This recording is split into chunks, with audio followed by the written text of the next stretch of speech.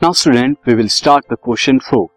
Question is, in triangle ABC, right angle है, जो right angle क्या है B पे यानी B 90 डिग्री का है.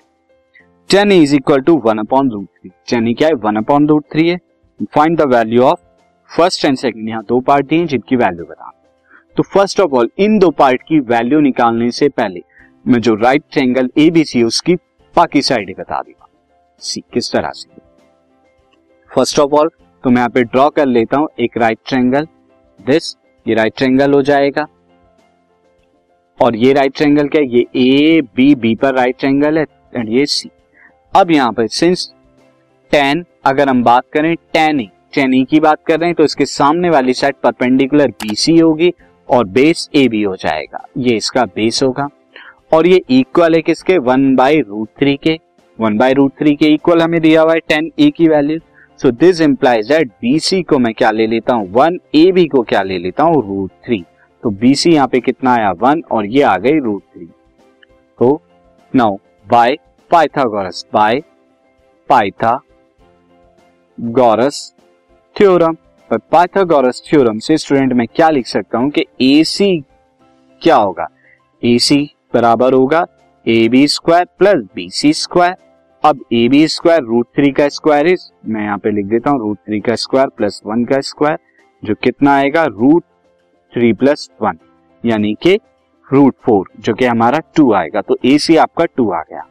अब आप बाकी सारी चीजें निकाल सकते हैं यहाँ पे. तो फर्स्ट पार्ट में जो हमें यहाँ पे गिवन है सी, फर्स्ट पार्ट में हमें जो निकालना है यहाँ पे ये क्या है, फर्स्ट पार्ट में हमें बताना है कि sine A into cos C plus cos A into sine C. इसकी वैल्यू क्या हो जाएगी जब हम साइन ए की बात करेंगे तो ए के रेस्पेक्ट में परपेंडिकुलर BC अपॉन में हाइपोटेन्यूज क्या हो जाएगा, परपेंडिकुलर ए के रेस्पेक्ट की जब बात करें तो परपेंडिकुलर BC और हाइपोटेन्यूज AC. तो BC बाई AC क्या हो जाएगा BC by AC into cos C जब C की बात कर रहे हैं यानी ये वाला एंगल तो कॉस C क्या होता है बेस अपॉन हाइपोटेन्यूज. तो बेस क्या होगा BC हाइपोटेन्यूज AC. तो ये भी क्या हो जाएगा BC into AC BC by AC plus cos A की जब बात कर रहे हैं तो A के रेस्पेक्ट में बेस क्या होगा AB and AB by AC. तो ये क्या हो जाएगा AB बाई AC. और सिमिलरली साइन C क्या हो जाएगा साइन C के रेस्पेक्ट में क्या हो जाएगा परपेंडिकुलर AB होगा आपका सामने वाला यहाँ पे AB अपॉन में AC हाइपोटेन्यूज. तो ये क्या हो जाएगा AB अपॉन में AC. अब इनकी वैल्यू रख दीजिए. BC की वैल्यू हमें 1 आई है, AC की वैल्यू कितनी आई है ये आई है 2. तो ये हमारा कितना वैल्यू है 1/2 इंटू 1/2. अच्छा AB की वैल्यू कितना है √3/2 इंटू √3/2 ये आ गई. तो यहाँ वैल्यूज ये क्या आ जाएंगी, this is 1/4 and √3 into √3 is 3/4 and this value is 4/4 एलसीएम लेने के बाद जो कि 1 आएंगी. अब इसी का हम अगर सेकेंड पार्ट सॉल्व करेंगे तो सेकेंड पार्ट में आपका देखिए जो आपको निकालना था value is cos A into cos A into cos C minus sine A into sine C. ये आपको बताना है. ये सिंस ये वैल्यू मैं ऑलरेडी निकाल चुका हूं तो मैं ऊपर वाले क्वेश्चन की ही हेल्प लूंगा. cos A कितना है हमारा cos A value AB by AC जो कि √3/2 है.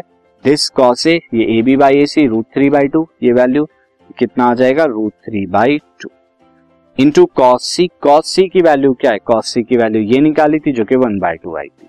तो कितनी हो गई 1/2 माइनस साइन E की वैल्यू हम ऑलरेडी निकाल चुके हैं. ये रही वैल्यू 1/2 जो आई थी ये 1/2 हो गया इंटू साइन C की वैल्यू भी ऑलरेडी हम निकाल चुके हैं. तो साइन C की वैल्यू ये थी जो कि √3/2 आई थी. तो कितना आ गया √3/2.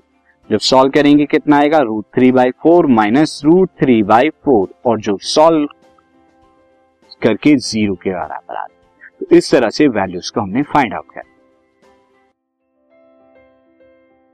This podcast is brought to you by Hub Hopper and Shiksha Abhiyan. अगर आपको ये पॉडकास्ट पसंद आया तो प्लीज़ लाइक शेयर और सब्सक्राइब करें और वीडियो क्लासेस के लिए शिक्षा अभियान के YouTube चैनल पर जाएं.